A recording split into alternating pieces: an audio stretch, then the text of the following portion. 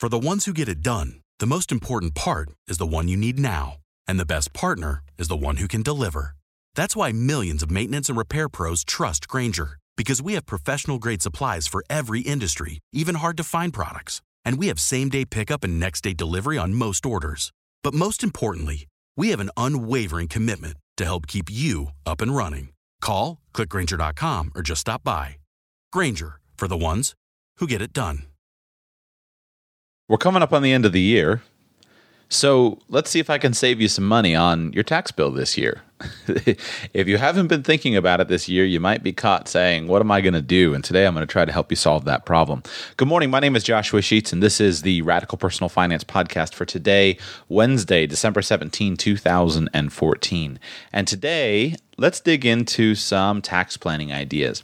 As I mentioned on a previous show, this is the time of year that if you pay any attention to the financial websites, or if you pay attention to your financial section in your newspaper, or if you look at your Facebook news feed or whatever, you're likely to get some articles showing up that are going to be essentially end-of-the-year tax planning ideas. And that's good. They're useful, and that's what this show today that I'm creating for you is about. But the challenge with doing this kind of planning at the end of the year is that it's way too late. It's way too late to start talking about what you're going to actually do for 2014. Good tax planning, frankly, you should be working on good tax planning for 2015 right now and getting started with that. Now, I know that's nice to say in theory, and in practice, it's a completely different world. But that is really important that you do it in advance. Good planning in advance is always going to be more effective than last-minute planning. But doesn't mean that last-minute planning isn't helpful. I do want to keep this in context, and that's why I started with the previous show where I didn't focus on how to save taxes, but rather I just focused on on end of the year goal planning. And so that previous show, that if you haven't listened to it, go back and listen to episode 116, which was the show on how to plan your financial goals for 2015. You can find that at radicalpersonalfinance.com/116 if you're interested in that show. And the reason that I did that is because really more than anything, the end of the year tax planning articles and things like that are essentially clickbait, where it's how can I get you to click on a tax or click on a button, and most people read them and don't do anything with them. But what I described in episode 116 is something that you can actually do something with. Put this in context. When you see these articles, remember that and here's why I started with 116. Remember, 43.3% of Americans pay zero federal income taxes. Zero. So almost half of our society pays zero federal income taxes. And many of those who do pay some federal income taxes don't pay all that much. Now, that's not a number that accounts for the total tax burden. So it's certainly certainly less than 43.3% who pay zero employment taxes, but it does count for federal income taxes, and that's really the only thing that the end of the year counts for, is for your federal income taxes. So the other problem with these end of the year articles and end of the year planning is really tough because essentially you have to have money. And the way an income tax system works is you're penalized for productivity. So the only way to essentially avoid the taxes is to be less productive, and the end of the year is too late for that. You should have chosen in advance to be less productive, or to get rid of your money. And with the way that most Americans conduct their financial lives, there's not a lot of money left at the end of the year to get rid of. So again, that's why I started with the other show. But for those of you who listen to this show, hopefully you're not in that situation. Hopefully you are in a situation of overflowing with excess money and excess savings. And now you're trying to figure out, what do I do? What do I do? So that's what today's show is about. Here's the basic rule of tax planning. You got to get rid of your income. So remember, income taxes. You're penalized for making money. As one of my favorite quotes, William Feather once said, "The reward of energy, enterprise, and thrift is taxes." So you got to get rid of the money. You got to get rid of the money through one of the three fundamental tax planning strategies: a timing strategy, a conversion strategy, or a shifting strategy. So with the timing strategy, that's most popular at this time of year, where you're going to try to defer paying the tax towards the future. However, you might also bring it forward, and that's why this is pretty tough, is you've got to figure out what you should do with it. Most end-of-the-year articles that you read, and including the majority of today's show, are about deferring income. But you've got to figure out whether it's better for you to defer it or to actually accelerate it and bring it forward. In general, normally we like to postpone paying the tax because you can pay it later with cheaper dollars. So as inflation makes our dollars cheaper, if you have a tax liability of $10, if you pay it in a later year, you'll be able to pay it with cheaper dollars. So we usually want to postpone tax so we can pay it later with cheaper dollars. Also, we might be able to more productively use the money than using it to pay taxes. So remember that any money that you can save on tax is comparable to receiving, in essence, an interest-free loan that you can use today. If you can avoid paying $10,000 in tax, that's $10,000 extra dollars that you can use for your purposes, and you're not paying any interest on the money. So that's really valuable. However, remember that you might actually want to not defer income. You might want to actually go ahead and bring it forward and pay the taxes today. And there could be many reasons. Your situation might change. You might be in a low income bracket at the moment, and you expect yourself to be in a higher income bracket down the road. Well, in that situation, it's better to go ahead and pay the tax now in the lower bracket. Generally, tax rates and brackets could change. So rates on all taxpayers could change. They could go up, they could go down. Also, brackets could change. The brackets could expand, they can contract. And so you've got to kind of figure out what you're concerned with and what you're actually doing. So think through it carefully. Before you just go about deferring everything, think through it. But with that said, with that caveat, because that is very important, let's get into some ideas and see if I can give you some tips that might be helping you. And this is going to be very useful. At least one of you is probably facing a big bill and you need some last-minute help. So I think I'm going to try to give you that help. As you're going through today's show, if you hear me talk about something that you don't understand, don't worry about it. Don't try to grasp every specific detail. If I say something like, make a Section 179 expense election, and you don't know what a Section 179 expense election is, don't worry about it. Just grasp the concept if you can. If not, come on back later, and it'll start to make sense when we talk about it at another time. Or if I talk about cash basis accounting versus accrual basis accounting in your business, if you don't understand what that means, don't worry about it. Spend a little time, do a quick web search, and if you can find some information on it, that might help you. But learning financial information is well done in an iterative process. So by constantly exposing yourself to information that's beyond your current understanding, over time, your understanding will rise. And there's always going to be something you don't understand. There are so many things that I read that I don't understand. And it's always been that way. But over time, when I look back now, I can see that over the past years, my understanding has increased. And so what confused me 5 years ago to now is just old hat. I don't even have to think about it. So listen to today's show, but don't worry if I throw you off on a detail or two. Let's start with the easiest, most well-known ways to do some last-minute planning, and then we'll move to some of the more esoteric. Let's start with retirement accounts. Now, we're all familiar with the concept of deferring income through a retirement account. And the challenge is, however, that most of the retirement accounts that most of us participate in, meaning 401ks and 403bs, these don't really help you at the end of the year because you have to make your contributions as you go. So if you arrive here in December and you've been putting 3% of your income aside into a 401k plan, and you recognize that all of a sudden you have a higher bonus payment and you want to put an extra $10,000 aside, generally you can't do that because those accounts have to be funded throughout the year. So unless you can talk to your HR department, and this is my tip for you, I'm probably a little late in giving this to you. It's December 17 as I record this. So unless you can talk to your HR department and can defer your entire last income and change your election really quickly, defer your entire last paycheck, into the account, you're probably not going to be able to get much excess money into the 401k or into your 403b. So those aren't really useful. But you can use some other accounts. If you're an individual, you can use an IRA. And the useful thing about the IRA is that you don't have to make your contributions before the end of the year. You can actually make your contributions at any time up until you file your tax return. So here it is, December 2014. If you file your return in April 2015, you have all the way up until the time that you file your return to make that IRA contribution. So that can be a very useful last-minute planning tool for you.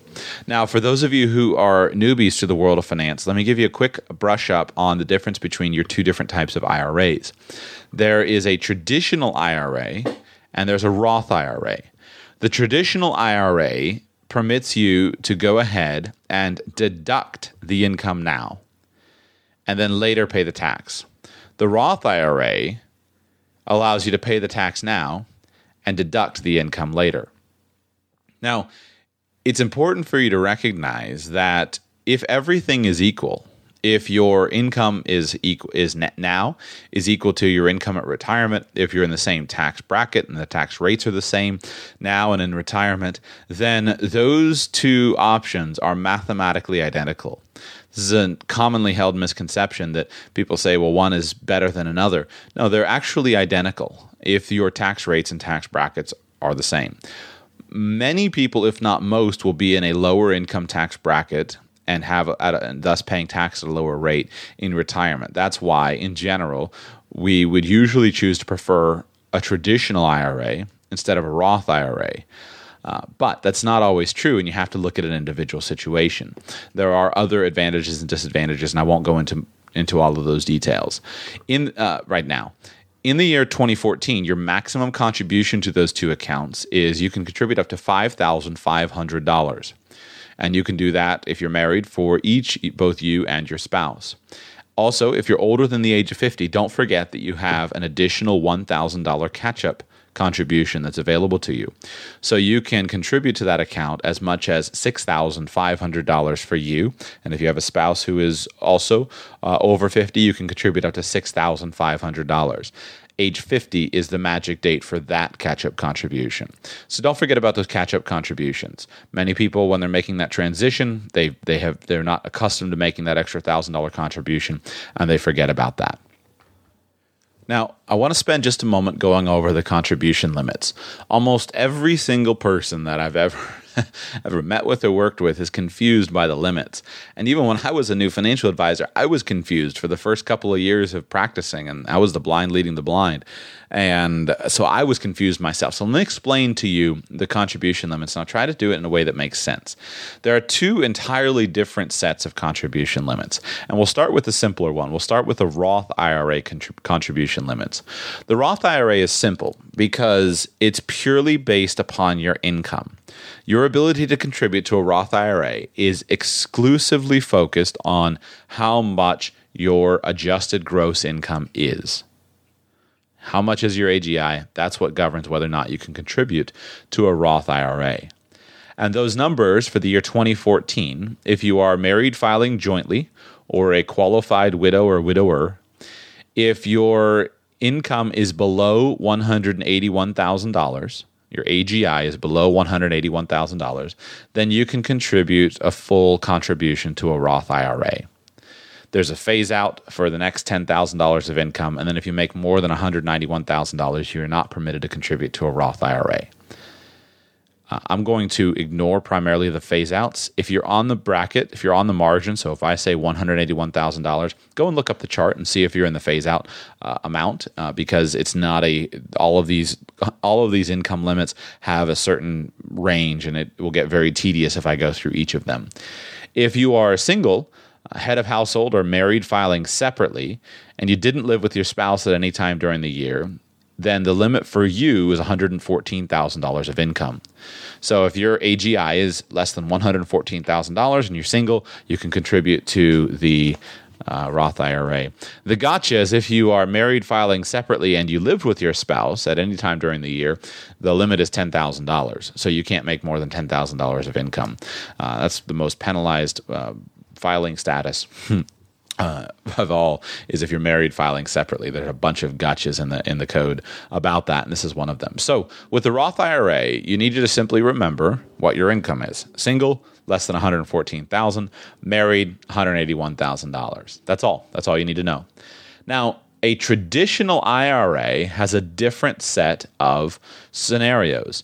And this different set of scenarios is driven by whether or not you are covered by a retirement plan at work. And that's one of the key distinctions. Your ability to contribute to the Roth is based upon your income. However, your ability to contribute to an IRA does not have to do with your income. Anybody can contribute to a traditional IRA, but your ability to deduct your contribution is governed by how much money you made and whether or not you are covered by an employer plan.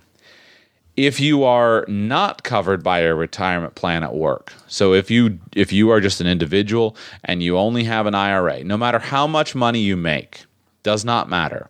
You can take a full deduction of your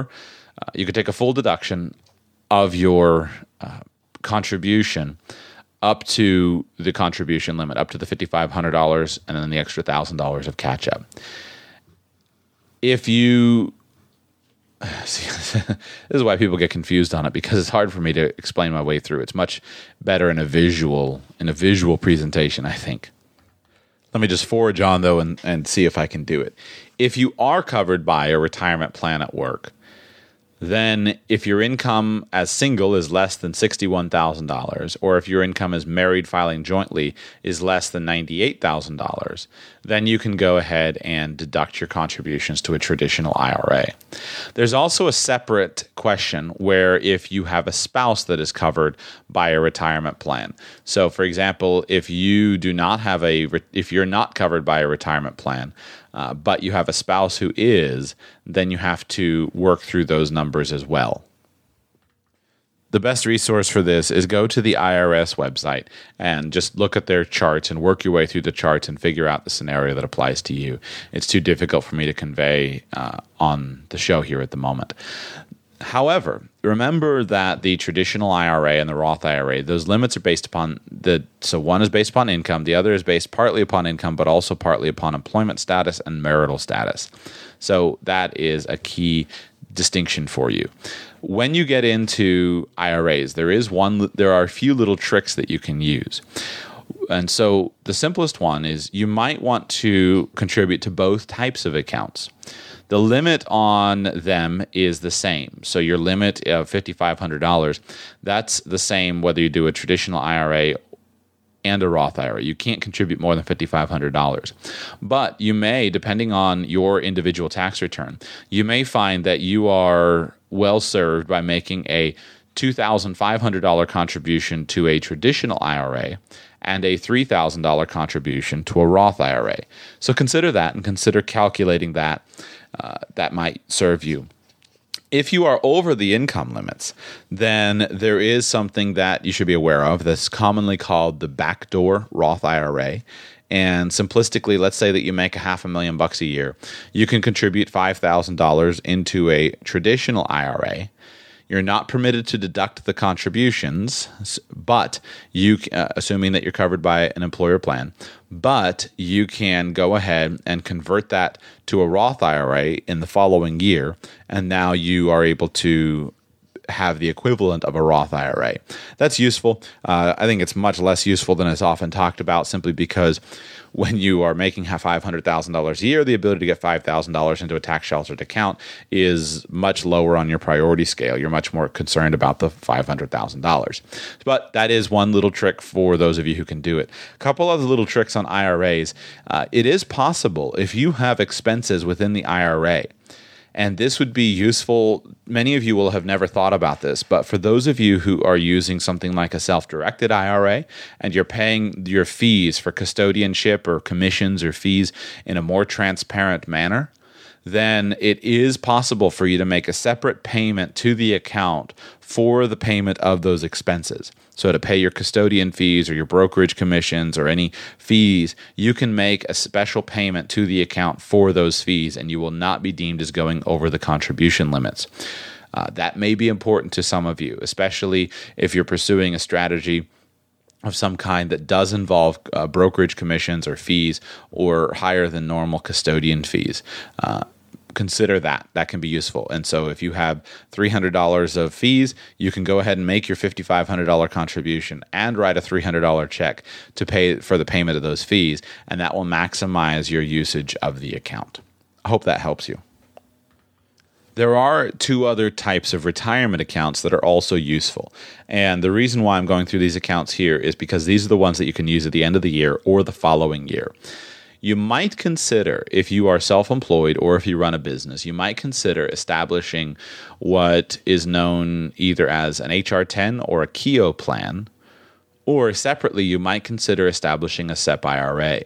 Now, a Keogh plan is a qualified plan that allows you to set up a formula for your business, and you can either do for your contributions, and you can either do this as a defined benefit plan or as a defined contribution plan. The benefit to a Keogh plan is that it permits you to contribute a much higher dollar amount to the account than an IRA does. So your maximum contributions are limited to 20% of your earned income or $52,000. Basically comes out to is 20% of your earned income minus your deduction for half of your self-employment payroll tax. So it basically comes out to 25% of your net earned income after you take that deduction. So you can get 25% of your net earned income or $52,000 into this account. The Keogh plans were very popular for people in the past, for self-employed people, because there was a distinction in the tax law between corporate plans that were established and plans that could be established by self-employed people. There was a tax law change in 2001, and so now the Keogh plans have largely been replaced by the SEP IRA. And I have, in the years of doing planning, I've never seen a Keogh plan. I've always seen a SEP IRA. And the reason is that they have the same contribution limits, but the SEP IRA paperwork is much simpler. The Keogh plan requires a full plan document to be written and created. There might be reasons still to do it, but it is more complicated. A Keogh plan, if you're going to establish one, it has to be established by December 31. It doesn't have to be funded by December 31, but it has to be established. So the plan has to be actually put into place by the end of the year. By the way, one of the advantages, and I've never seen one actually do it because of this, but the Keogh plan, you could set it up so that you could borrow against it, where you can't borrow against a SEP IRA. SEP IRA stands for Simplified Employee Pension Account, Simplified Employee Pension Plan, and these were established with the goal of being simplified. So these accounts, I think of them as an accountant's best friend. I've never met a CPA or an accountant who wasn't an expert on SEP IRAs. And the reason is they can be established after the end of the tax year, and they can be funded after the end of the tax year. So you can go in and sit down with your accountant to prepare your taxes on April 1st or on April 14th, and you can download the standard form from the IRS website, and you can establish your plan. Or almost all brokerage companies that you will be working with will have the form available, their standard form that's based on the IRS website. It's 40, 50 pages. You print it out, you sign it, you write the check, and now you've gone ahead and created up to a $52,000 deduction for the year that you need it. So that can be very, very useful. What I would encourage you to remember that you can have one of these plans in addition to your 401k or in addition to your IRA. So if you, for example, are covered by a 401k at work, but you have some outside self-employment income, you can go ahead and you can establish one of these types of plans, and that might help you to avoid some taxes.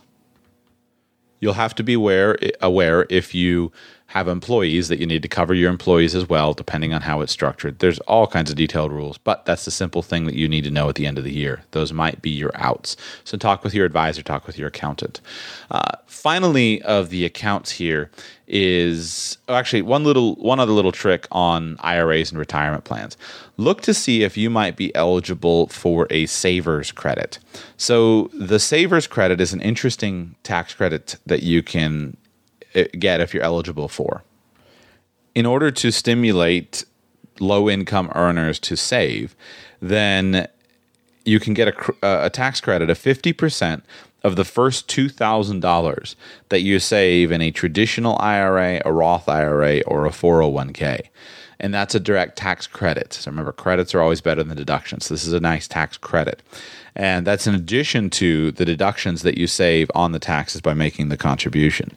Unfortunately, this is really only available if you have a very low adjusted gross income. To get the full 50% credit, your AGI has to be less than $18,000. So that's not a huge amount. It's also not available for people who are under the age of 18 or who are full-time students or who are dependents that can be claimed on another person's tax return. But you might be able to get some benefit from that. Check the chart. The phase outs of this change. The 50% contribution changes depending whether married, filing jointly, head of household, or single or otherwise. Then there's a 20% credit and a 10% credit. Essentially, if you make over $60,000 married, filing jointly, or over $30,000 for single, then that credit is not available to you. But if you are down at the lower end of the earned income, check out the savers credit and see if you can qualify for it. If you can qualify for it, even if you can't afford to actually save in a retirement account, you may be able, if you're willing to be aggressive, you may be able to actually use it just purely for the tax credit. So you can make a contribution, for example, on December 31 of this year into a Roth IRA, and then take the distribution out of the Roth IRA in January of next year. And because you're doing that in a Roth IRA, there's no tax that would be due unless you had a gain in the account, and then you would owe tax on the gain. But you could just take that basis right out and you could spend that yourself. So only the income and the gain would be taxed. And you could get a tax credit again for as much as $2,000. So it's a one-time deal, but that might be worth it for you if you find yourself down in that scenario. You can't afford to necessarily save the money for the long term, but that might help you to get a last-minute tax credit. So consider that. The last retirement account, it's not actually a retirement account, but it fits well into my outline here, is don't forget about the health savings account, the HSA. If you're covered by a high deductible health plan for your medical insurance at work or in your business, you can make an HSA contribution into your health savings account anytime up until you file your return. Your contribution limits for 2014 are $3,300 for an individual and $6,550 for family coverage.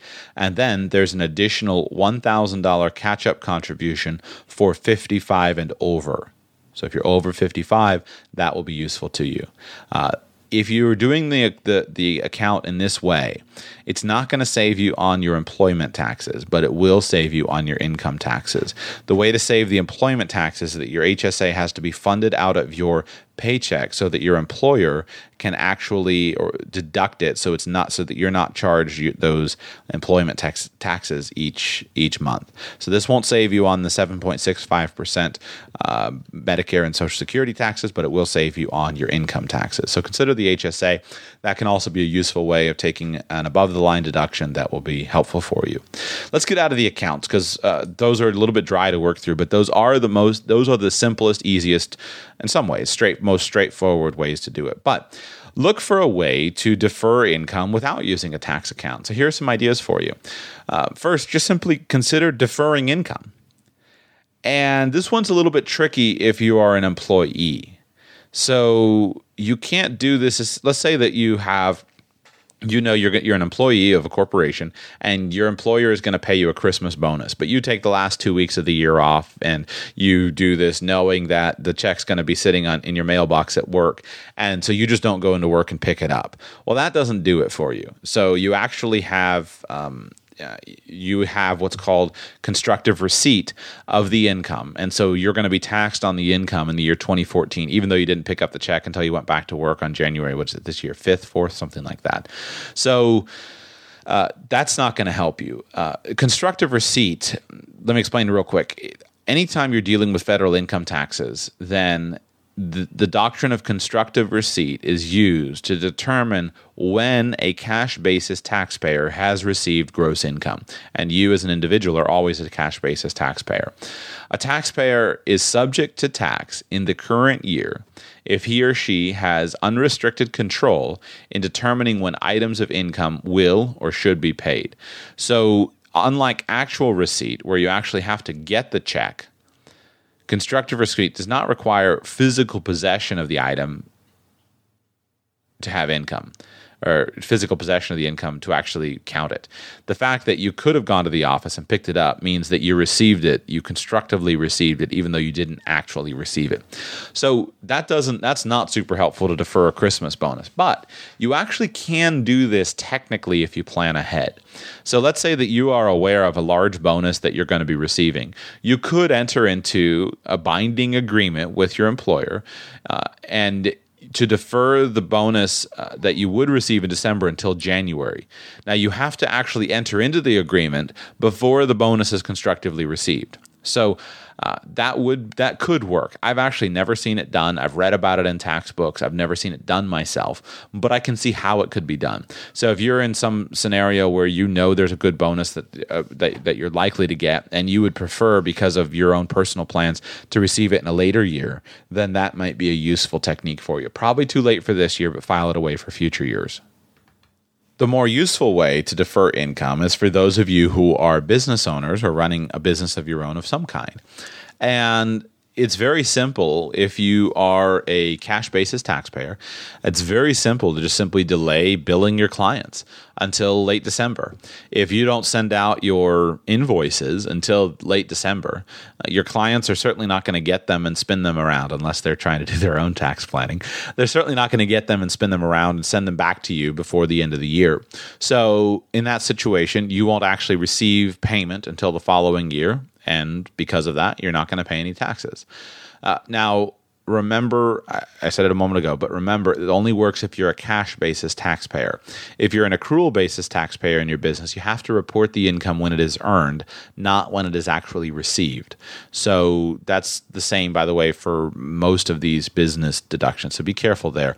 But many of you who are listening, who are running small businesses or self-employed, then you'll be running, who are trying to figure these tax things out for yourself, you're likely to be a cash basis taxpayer.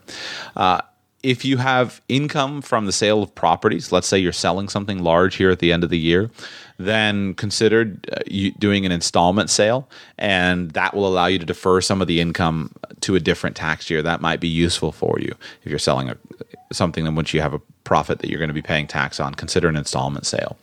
Also, the big one, however, is consider bringing forward expenses. So consider accelerating your expenses to lower your net income upon which you will be taxed.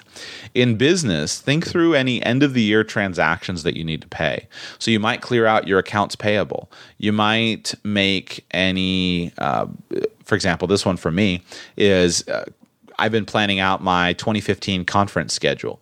And so what conferences am I going to go to? And so I could go ahead and make the payments to those conferences. And then that would allow me to go ahead and recognize the expense in this year for the conference that I go to in March or in June, something like that. I can go ahead and recognize that expense. You might be able to do this with something like your insurance payments. So go ahead and make your insurance payments. One of the most useful ones is things like marketing and advertising expenses. If you're in a business where you know that if you do a certain marketing campaign and you purchase a certain amount of advertising, that it will result in an inflow of orders, then that can be super compelling for you to say, let me go ahead and buy up a bunch of marketing or advertising costs, whether that's mailings or ads or whatever it is. Let me go ahead and do that, pay for it in December, And then you'll reap the rewards with the increased sales next year. And you can do that, especially when you're building a business. You can do that year after year after year. At some point in time, you probably need to get the income out of the business, but that depends on the nature of your own business. Do remember, however, that when you are making expenses and accelerating expenses, that you do need to follow the 12-month rule. And so there is, for these types of expenses, there are two aspects to the 12-month rule. In general, you can't deduct the full amount of any advance payments that covers more than 12 months out. So let's say, for example, you can't say I'm going to pay up my insurance premiums for the next 3 years and go ahead and make that check today and have that be deductible. Rather, you can only deduct, if you do that and it's more than 12 months, you can only deduct the benefits that are going to be received within that tax year. And so you would have to figure it out on a pro rata basis. However, there is also another exception, is that the more specific scenario to that rule, it's not necessarily 12 months from the expense, but whatever expense that you make has to be, it has to be done. The benefit can't go for longer than 12 months after the right or benefit that you purchased begins, or the end of the next tax year. So end of the tax year after the tax year in which the payment is paid. So let's say, for example, that could be a way that I could do it. If here I'm on December 15, and if I go ahead and purchase an insurance policy that starts on January 1 and goes to December 31, as long as it's not more than 12 months from today when I go ahead and pay for it, and as long as it doesn't go into the tax year for 2016, then I can go ahead and deduct it. So be careful with your 12-month expenses, but as long as you follow that, you should be fine as far as making some of those payments and just splitting the tax year. Remember also that we just want to make sure that you're going based upon your business's tax year, which may or may not be December 31. That's super useful. And another thought on the business tax expenses is consider also that you can purchase equipment. So in general, equipment purchases aren't usually going to help you, because when you make purchases of durable equipment, then you have to depreciate that expense, and you can't just simply take an expense payment now. Now, remember, however, that you can make an election to expense a certain amount of it. So that's called a Section 179 election. And it was pretty good in the years past when it was super high. This year in 2014, it's only $25,000. But remember that you can actually purchase equipment, expense $25,000 worth of it this year, and then go ahead and take your depreciation after that. So then you go ahead and depreciate it as you are accustomed to doing. And so that may be useful for you with any equipment that you need for business use, any tangible personal property that you're going to use in business more than 50% of the time, any business vehicles, especially large business vehicles in excess of 6,000 pounds that you can actually do that you actually can use the Section 179 expense allowances for. Research that carefully, because that depends on the type of vehicle. Computers, maybe off-the-shelf software, office furniture, office equipment, those types of things are eligible for that Section 179 expense. So if you have an extra $25,000 of profit that you need to wipe out, then if you need to buy some sort of equipment, then you can go ahead and buy it, and that gives you, and if you can expense the $25,000, you can wipe out the profit. So that might be a useful thing for you.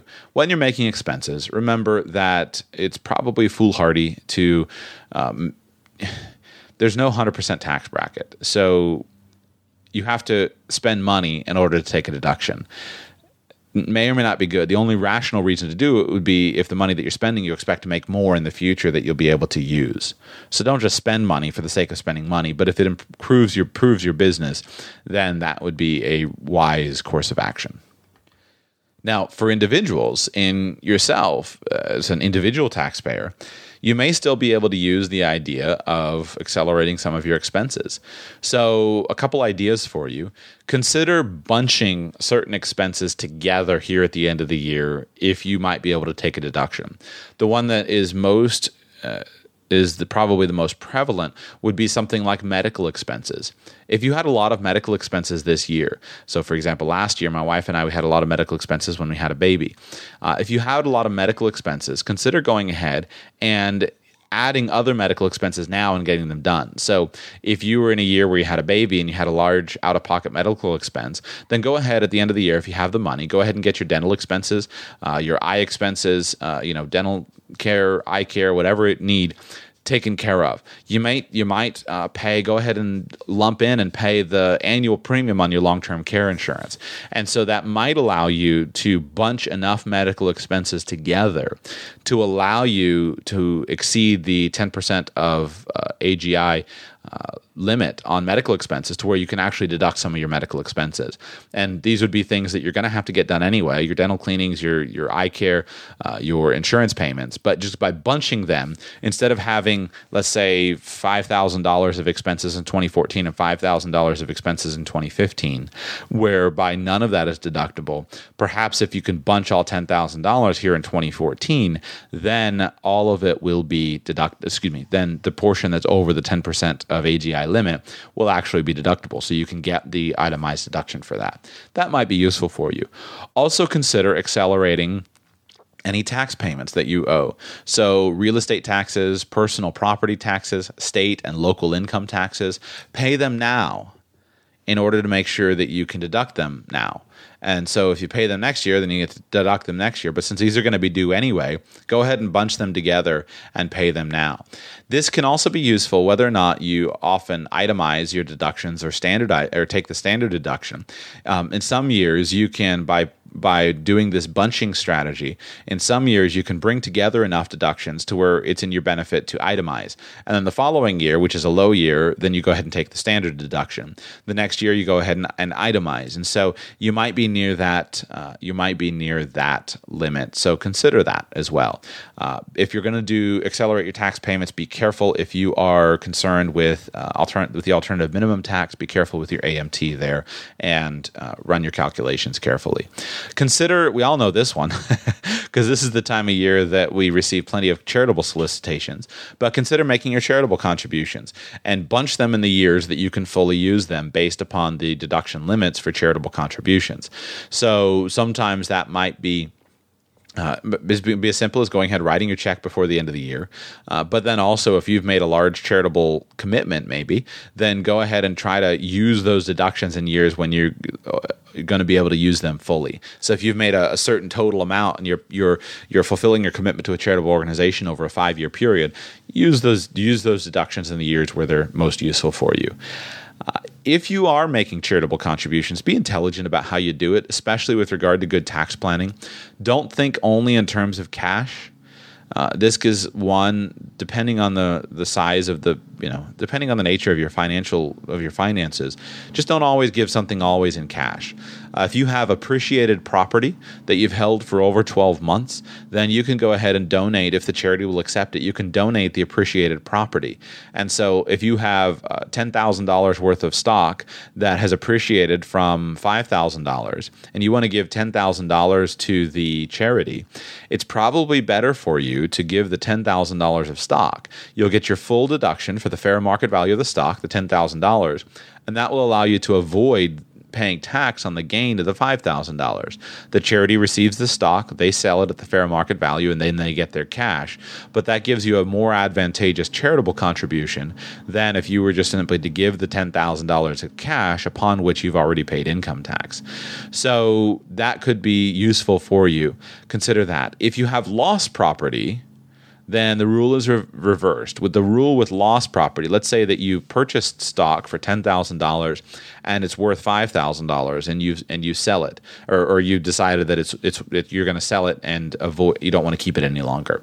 Well, in that situation, what you always want to do there is you want to sell it for $5,000, take the $5,000 loss against your tax, and then go ahead and donate the cash to the charity. So make it up and give them the $5,000 out of your savings account. So just be smart about that. Oftentimes giving property, if the charity will accept it, might be more helpful to you, especially if it's appreciated property, might be more helpful to you than giving cash. And you can basically get a double use out of it.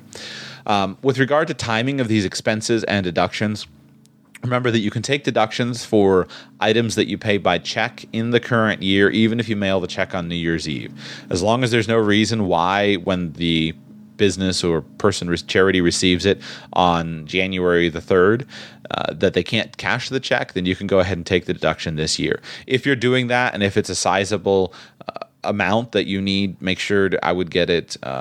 What's it called with the post office, or the registered mail or whatever, where they give you the receipt for it. I would do that to make sure you have that date stamp and keep it with your records. Credit card charges can also be taken this year. So let's say that you go out and you purchase some items in order that you're going to be deducting, and you purchase those items in December. Well, you probably won't receive the credit card bill due until January. So that'll allow you to go ahead and take the deduction in this year and then pay it next year. So that can be useful in some situations. The two final sections, that concludes kind of the timing of income and expenses. The other couple of ideas for you are with regard to relationships. And so there are various relationships that are going to affect your tax planning. First is probably the most not useful is the marital relationship. So if you're planning a wedding at the end of the year or like New Year's Day, my wife and I we got married on New Year's Day. And so if you're planning something like that, calculate your taxes and see, when you should actually have the marriage done.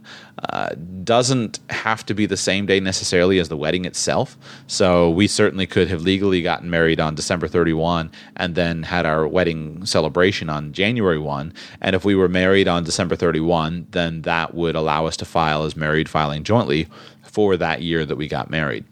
In general, marriage is only going to diminish your taxes if one spouse works or earns almost all the income. If both spouses work and earn relatively good incomes, then marriage is actually going to boost your taxes. So be a good idea, just calculate it and see which is more in your interest to do. With regard, the big one though, however, is with regard to dependency and the number of dependents that you can claim for your dependency exemptions. Most people, when they think about dependents, actually think purely about kids, and that may be helpful. So most of the time, children are not something that you do last-minute tax planning with.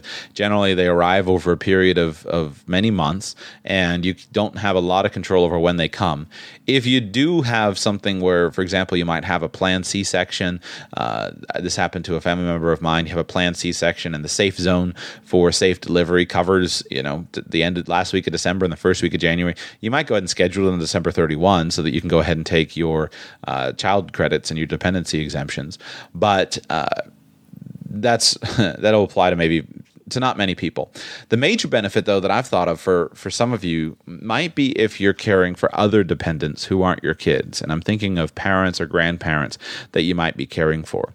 Now, when you get to dependency exemptions, there are a bunch of detailed rules and some different tests that you need to pass. So, for example, to claim a dependency exemption for a qualifying relative who's not a child, then there's the dependent taxpayer test, the joint return test, the citizenship test, the not a qualifying child test, the member of a household or relationship test, the gross income test, and the support test. So some tests, and there's some detailed rules that you should focus on and read through and talk through with your advisor. But the one I want to focus on is if you're providing support for your dependent. And support can mean different things. And this might be for kids, or this might be for other relatives as well, or even other non-relatives. But support would include amounts that are spent for food, shelter, clothing, medical and dental care, education, church contributions, child care expenses, wedding apparel and receptions, capital items, and similar items. So, the key here is that support is measured by what is spent, not what is available. So if you are wanting to claim your child as a dependent, it doesn't really matter if your child earns $10,000 and then saves half of it. As long as you spend $5,001 on them in support, then you've actually contributed more than one half of their support, and that will allow you to take the dependency exemption. So there are a number of different strategies that can happen here, because you might, for example, make some payments for things that your child needs, or you might support them with the purchase at the year end of a car, a capital item like that, perhaps paying for, again, wedding apparel and receptions, education costs, things like that, going ahead and making those payments. And however, if you were caring for a parent, then if you're contributing more than half of their support, that might allow you to claim them as a dependent. So, for example, let's say that you've been planning to give your mother or your father, if my father or mother were in a nursing home and I knew they needed something, and I was going to go ahead and contribute to the cost of that, but then at the end of the year I want to go ahead and give her or him some kind of item for their needs, so a large television for their room, for example. Well, as long as I track that, if I provide more than 50% of their support, then I can go ahead and possibly, as long as I fit the other qualifications, claim them as a dependent.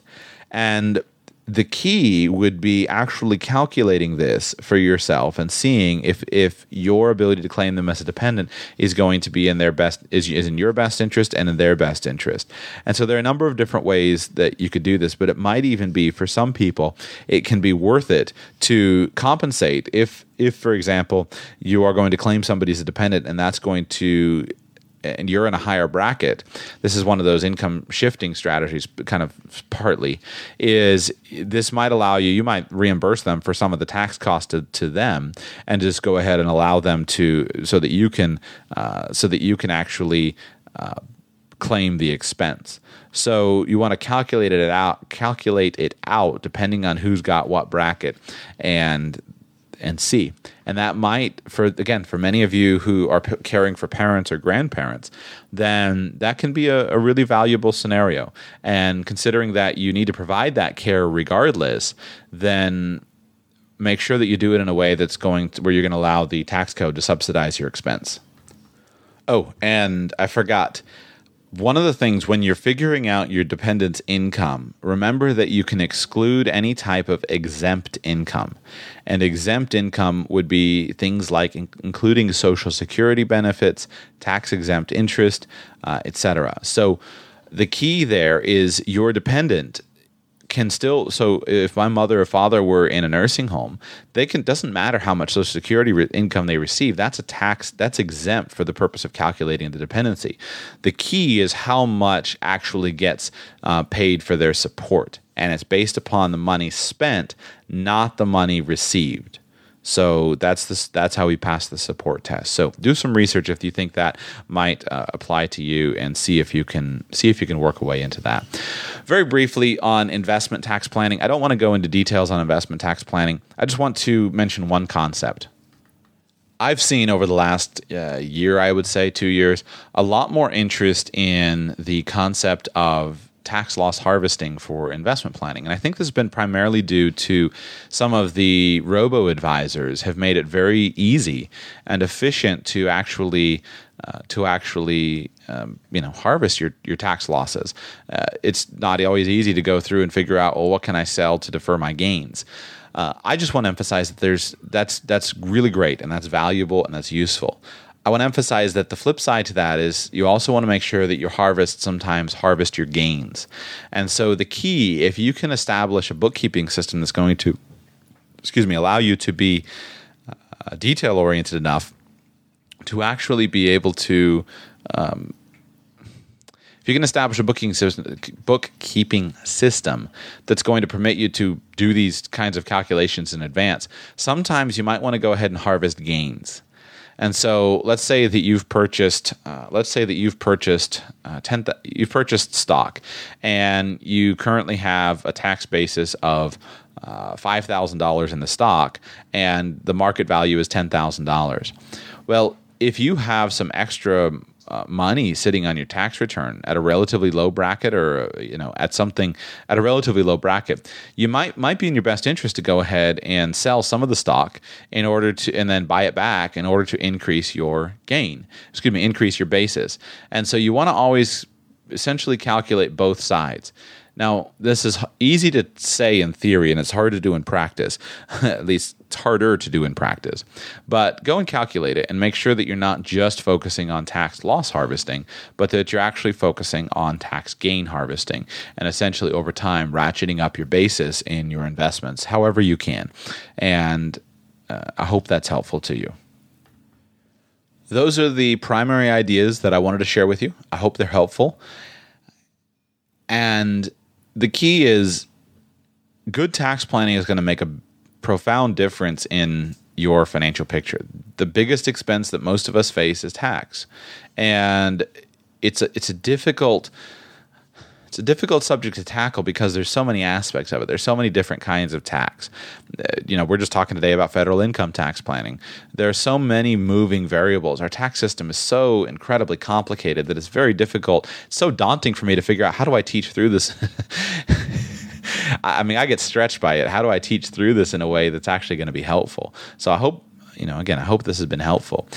Always look and just think about your specific situation, because that's the key. This is going to be doing tax planning for end of the year planning for a young, single dad or single mom with a moderate income and a lot of expenses. There are certain ideas or tactics that might help, but that's very different than if you're doing tax planning for somebody with a $50 million estate and we're trying to move assets out of the estate. There are a lot of moving parts. So keep absorbing the information, then just keep looking at your situation.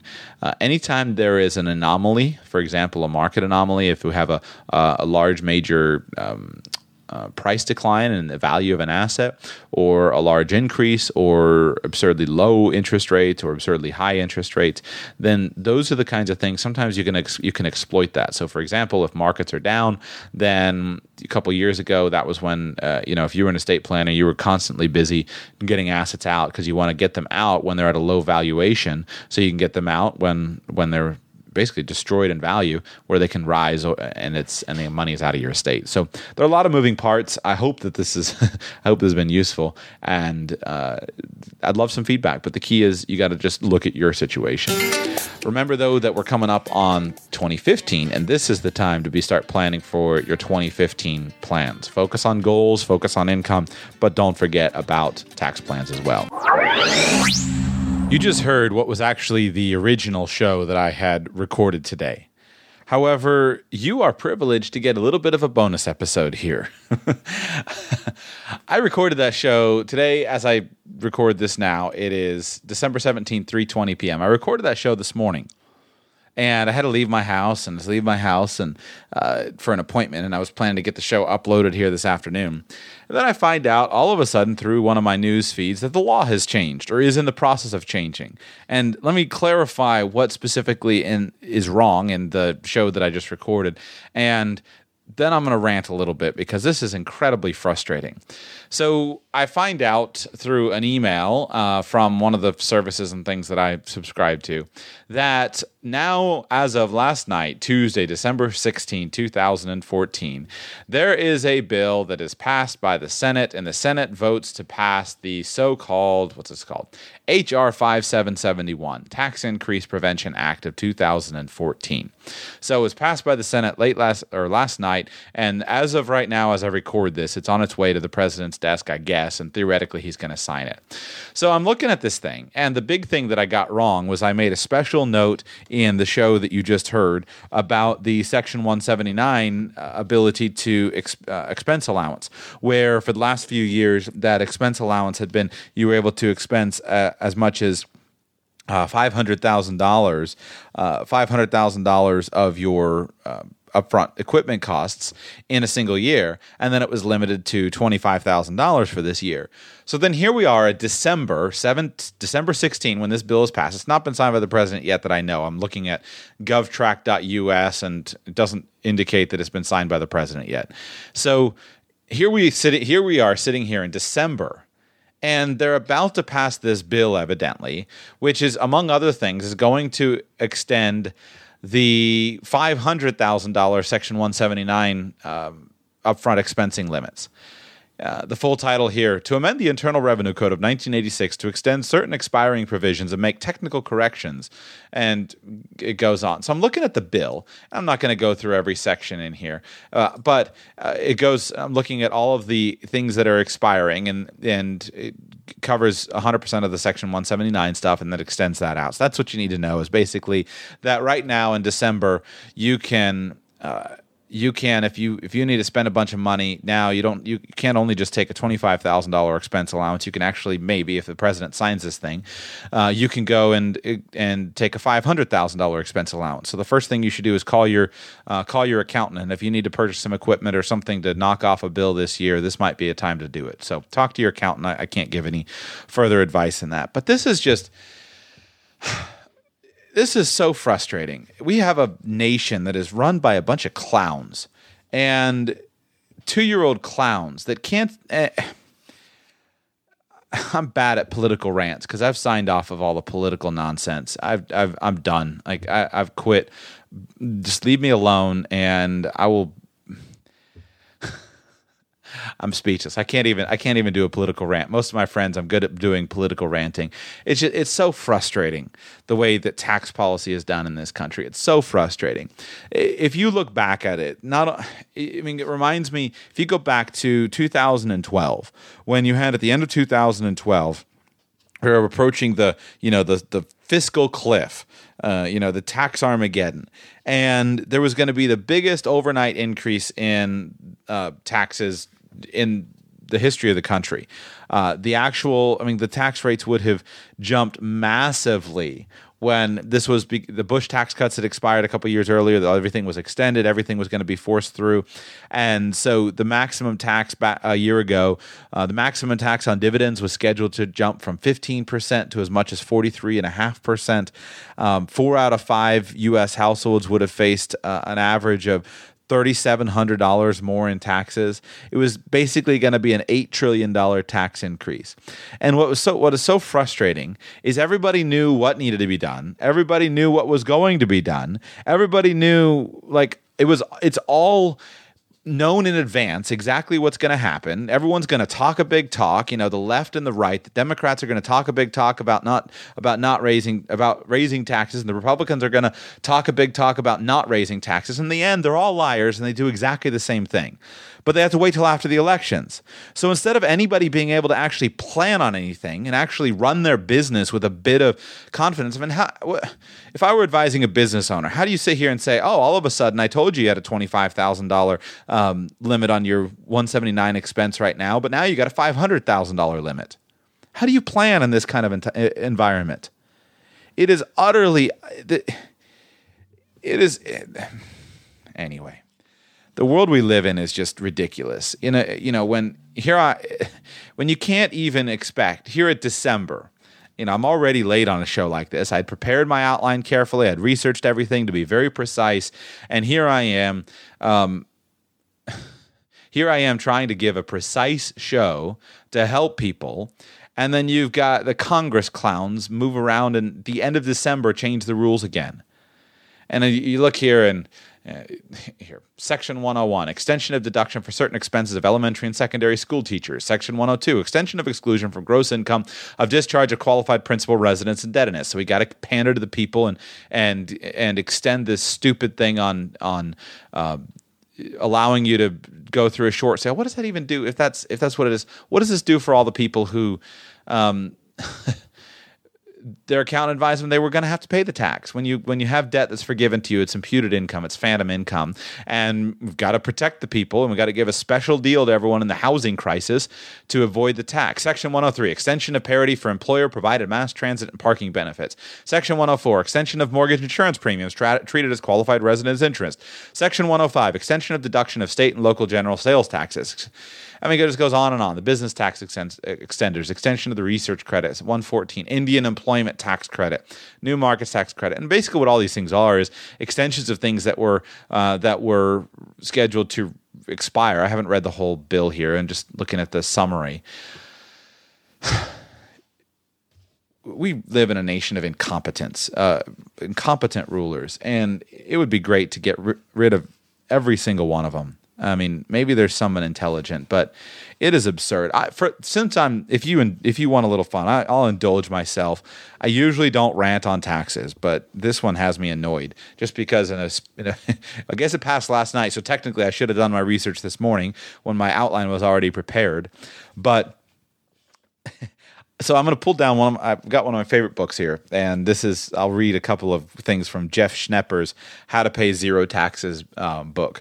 And he updates this. I have the 2015 edition, and he updates this thing every year. And in the front, he talks about what happened in each year.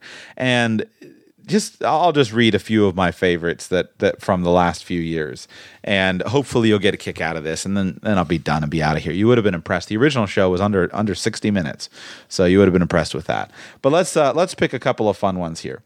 So, from his section on 2012, so after that debacle of the fiscal cliff. According to the Joint Committee on Taxation in March 2012, the prior cost of kicking the can down the road for tax cuts, extenders, estate tax, etc. through fiscal year 2012 was $967.7 billion in wasted dollars. Add to that decreased stability and the inability to properly budget into the future, and you have had a framework for economic impotence.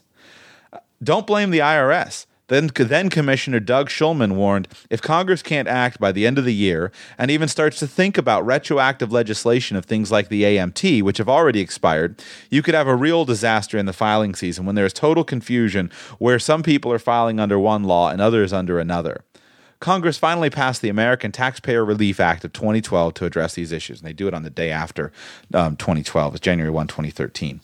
Here are a couple others. From 2011... Actually, before I go to 2011, let's look at a couple of fun ones from 2013. So, the Internal Revenue Service reportedly posted the Social Security number of tens of thousands of people on the internet before taking it down, wherein a whistleblower pointed out the mistakes.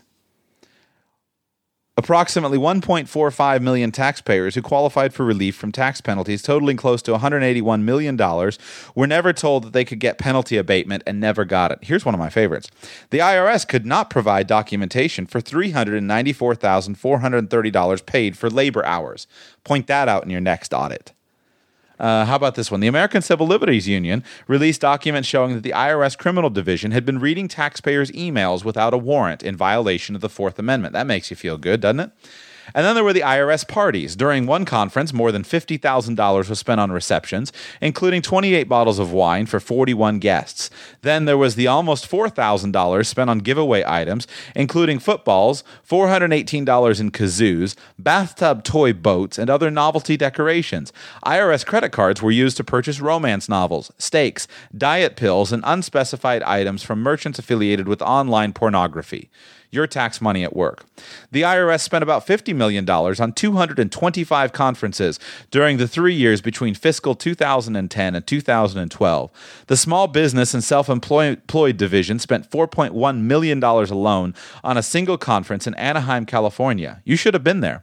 Speaker fees for presentations such as, quote, how seemingly random combinations of ideas can drive radical innovation, close quote, totaled $135,350.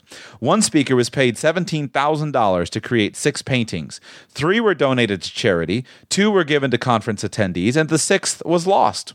Then there were the videos that cost $50,107 to produce. They included a dance video showing IRS employees learning the Cupid Shuffle and a Star Trek parody for which the set alone cost $2,400 and 11 hours of staff work, estimated to cost an additional $3,100. But they did get a 1-minute finished video. We won't even talk about the IRS video parody of Gilligan's Island used to train 1,900 taxpayer assistant employees in 400 locations nationwide. As Maynard G. Krebs would say, work? In addition to these large expenditures, the IRS spent $15,669 of your money on brief bags with free gifts and trinkets, $6,060 on lanyards and badge holders, $1,524 on engraved travel mugs and clocks, and $90 on sleeves for puzzle pieces. And then there were the political issues. The supposedly politically independent IRS was found to have targeted conservative groups seeking tax exemption for extra scrutiny. The TIGTA found that's a taxpayer Treasury Inspector General for Tax Administration. The TIGTA found the inappropriate conduct, quote, inexcusable, and Attorney General Eric Holder, another liar, announced that criminal penalties may be sought in a Justice Department criminal investigation. Add that to the 24 IRS employees who were indicted for fraudulently obtaining more than $250,000 in government benefits, and you have what some would call a rogue agency out of control. It didn't even go into the Lois Lerner debacle. Bunch of lies. Let me pick out 2 or 3 of my other favorites, and then that'll satisfy my desire to express my emotions today. There's a David Letterman joke that the question is, what's the difference between Obama's cabinet and the penitentiary? And the answer, one is filled with tax evaders, blackmailers, and threats to society. The other is for housing prisoners. It was a David Letterman joke. So a lot of people don't realize why. I'll read just one of my favorites from 2009. And this is Jeff Schnepper's writing here. I'm beginning to understand now. The tax code is the holy grail, the answer to all our social and economic problems. If we have a problem, it can be solved through the tax code. Need to sell more cars? Simple. Make the sales tax on their purchase deductible, even for those taking the standard deduction, and create a clunkers credit. But then again, the government does own General Motors, doesn't it? Still, I stand by my argument. Your house went down in value? Stimulate the real estate market by making real estate taxes on a principal residence deductible, again, even for those taking the standard deduction. Oil prices getting too high again? Stimulate green energy alternatives with credits that reduce your taxes on a dollar-for-dollar basis. On June 11, 2009, Representative Carolyn Maloney, Democrat from New York, introduced a bill that would give an employer a 50% tax credit on up to $10,000 for qualified breastfeeding promotion and support expenditures. Talk about milking the system. You can't say 2009 was a quiet year tax-wise. The Internal Revenue Service released a taxpayer attitude survey on February 2, 2009, which found that 89% of Americans think it unacceptable for people to cheat on their taxes. The other 11% appear to be headed for the president's cabinet. President Obama's pick to lead the Department of Health and Human Services, former Senate Majority Leader Tom Daschle, apologized for owing $140,000 in back taxes and interest.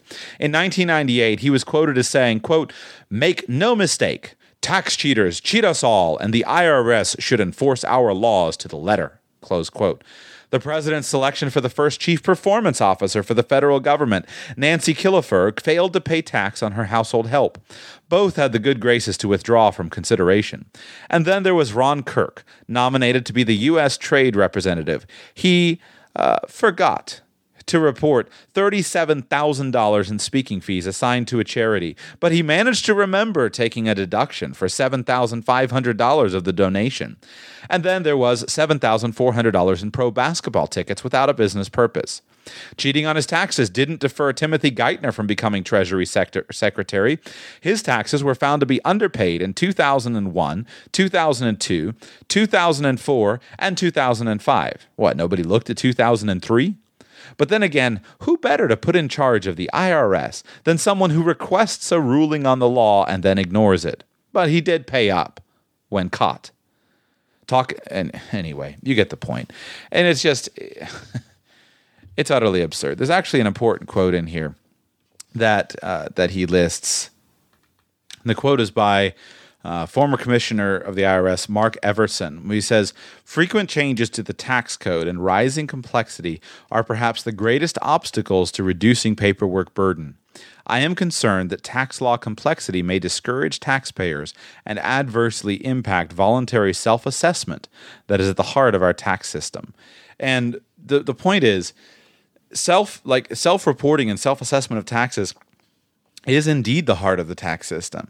And it's absurd to have things changing like this is absolutely absurd. We've had over 48 major tax law changes in the last 51 years. A couple of numbers here. 2013 return numbers directly from the IRS. The average taxpayer who files a Form 1040 needs 15 hours. Add a single rental property or a Schedule C for your business, and the hours jump to 24, and that's with about 91% filing with a computer. We spend more than 7.7 billion hours and over $350 billion each year complying with the tax code just to figure out what we owe. That's more hours than are used to build every car, van, truck, and airplane manufactured in America. And that's just your time.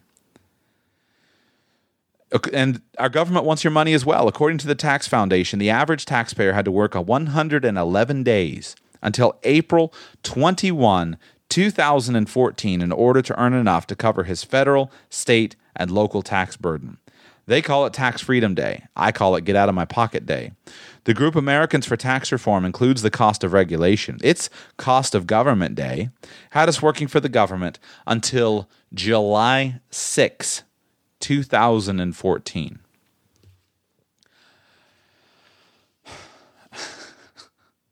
I don't even know what to say. I don't know when people are going to wake up, and I do my best to try to stay level-headed and not get too fired up about stuff, and I don't get on a political bandwagon. But it's absolutely absurd. The world we live in is absurd, and that all of those numbers, and I won't go into it. Things are going to change as time goes on, and obviously the key is for us to look at our own situation and figure out what's right for us. You have to look at yourself. Put it this way, I'm way more sympathetic to the tax protesters than I've ever been. I'm not there yet, but you never know. One of these days I may join them. If I do, I'll go public with it from the beginning, and I'll write my letter to the IRS. Until then, I will try to comply with their law that they change. This bill they passed last night, 174 pages. So how on earth is any... And that's just one thing. The tax code is over right now, as it sits right now in 2014.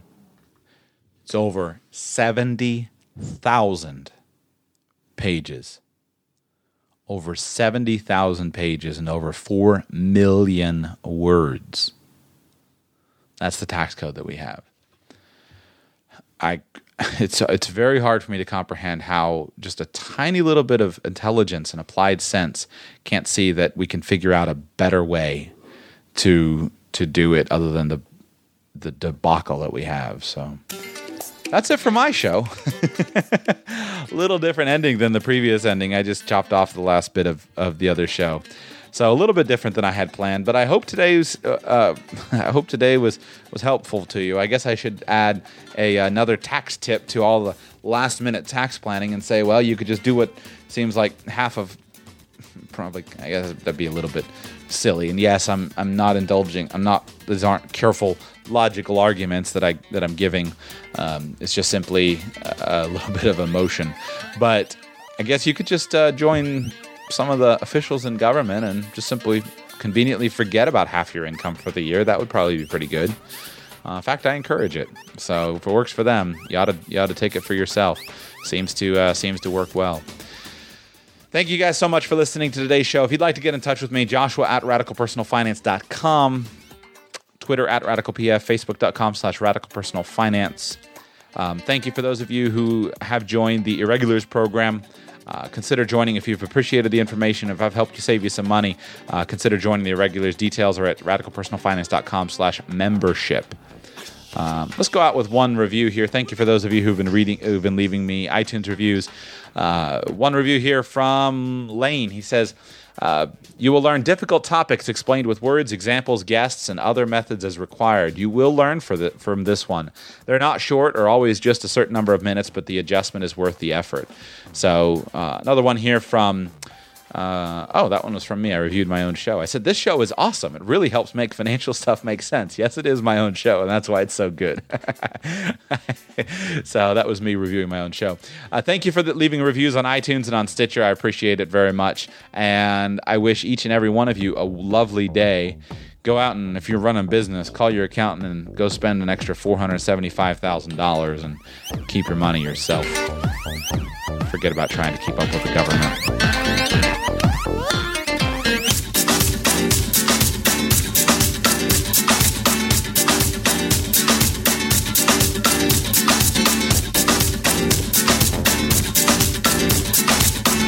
Thank you for listening to today's show. This show is intended to provide entertainment, education, and financial enlightenment. Your situation is unique, and I cannot deliver any actionable advice without knowing anything about you. This show is not, and is not intended to be any form of financial advice. Please, develop a team of professional advisors who you find to be caring, competent, and trustworthy, and consult them because they are the ones who can understand your specific needs, your specific goals, and provide specific answers to your questions. Hold them accountable for your results. I've done my absolute best to be clear and accurate in today's show, but I'm one person and I make mistakes. If you spot a mistake in something I've said, please come by the show page and comment so we can all learn together. Until tomorrow, thanks for being here. You know how to book flights and hotels. All you're missing is a tool to plan the travel experiences you'll have once you arrive. That's why you need Viator. Book guided tours, activities, excursions, and more in one place to make your trip truly unforgettable. Viator has over 300,000 travel experiences to choose from. Everything from simple tours to extreme adventures and all the niche, interesting stuff in between. So you can plan something that everyone you're traveling with will enjoy. Real traveler reviews give the inside scoop from people who've already been on the experiences you're considering. So you can plan with confidence. Free cancellation helps you plan for the unexpected. And 24/7 customer support means you can travel worry-free. Download the Viator app now and use code Viator10 for 10% off your first booking in the app. Find travel experiences for you. Do more with Viator.